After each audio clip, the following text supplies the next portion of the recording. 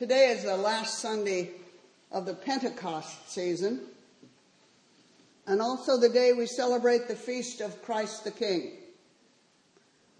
The day of Pentecost brought to the people of God the gift and presence of the Holy Spirit. It's a joyous feast day when we're blessed with the assurance of a continuing presence of protection and guidance. So it's with a sense of completion that we celebrate the end of the long green season, the season of learning and moving through the major ministry of Jesus as recorded in the Gospels and the Epistles.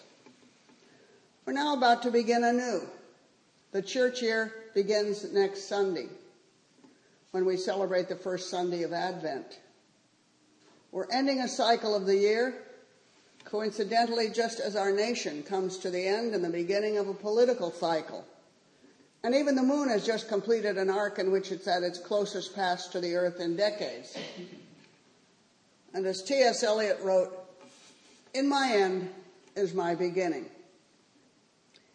Endings and beginnings are in our hearts and minds today, and some we take for granted, and some seem to be major shifts in our view of reality. This is not a time of quiet transition for us, personally, politically, or liturgically.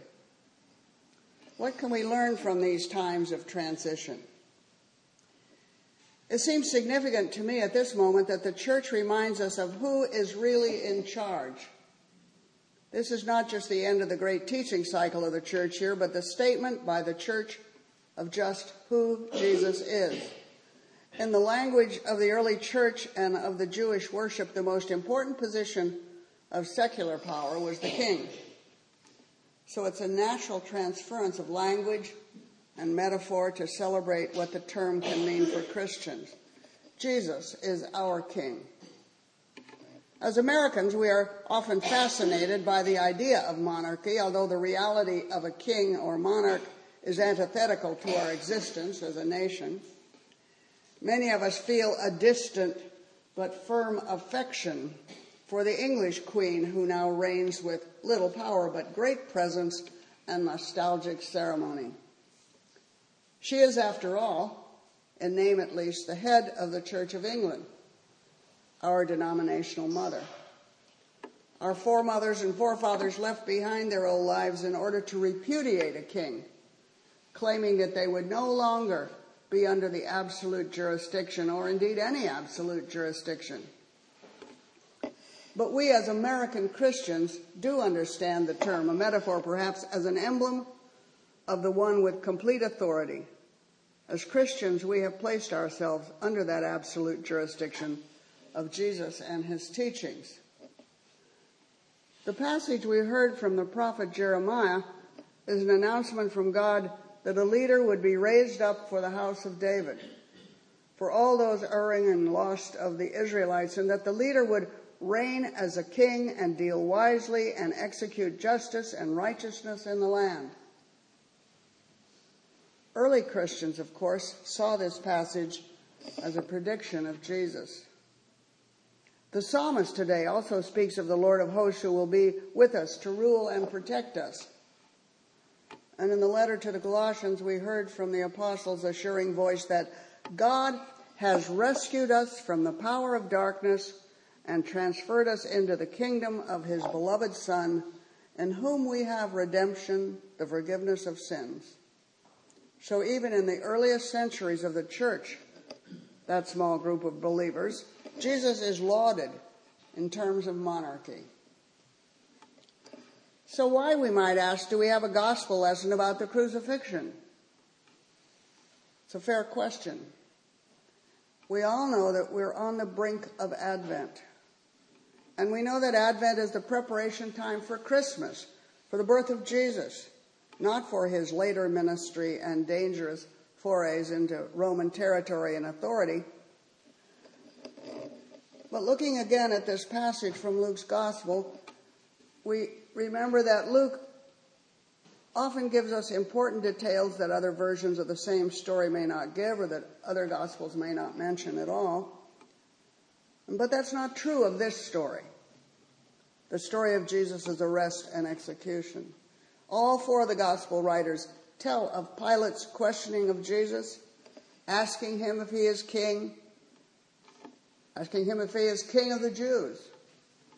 And the Gospels all tell of the sign in three languages fixed to his cross that proclaims him King of the Jews. Is it the fact that Jesus is considered a king and is so proclaimed by the placard on his cross that he is considered guilty of sedition and sentenced to death? This point is never quite clear, since Jesus did not respond to Pilate's question about his kingship. We know that these passages were written at least one or two generations after Jesus' crucifixion, but all refer to him in one way or another as being considered king of his people. Not literally, of course.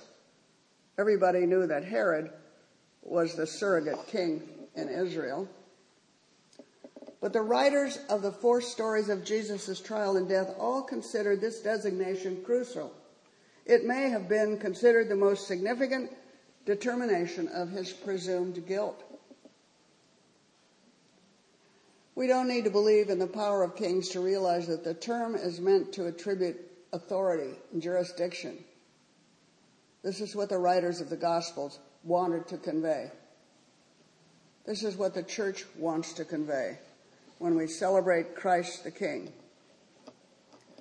You may remember hearing about when this holy day was first declared by the Roman Catholic Church. The feast day of Christ the King was proclaimed in relatively modern times. It was first announced by Pope Pius XI in 1925. This was during the rise to power in Italy of Benito Mussolini. It was presumed by much of Christendom then and now that the Pope was responding to Mussolini's political acts and pronouncements with the Church's powerful statement of just who should really be considered the most important ruler for millions of Christians in Italy and in the world. As such, it is still a useful reminder to the whole world, whether we are threatened by a dictator or not, of whom Christians must claim as king. So I bid you a joyous feast of Jesus our King. I humbly urge you to keep ever in mind and heart as we ready ourselves to welcome the babe of Bethlehem, just who is in charge of our deepest and most important lives. May we and all the peoples of this nation and this church seek today and in the future the peace and fair-mindedness of the one whose major royal edict was that we must love God and love our neighbors as much as we love ourselves. Amen.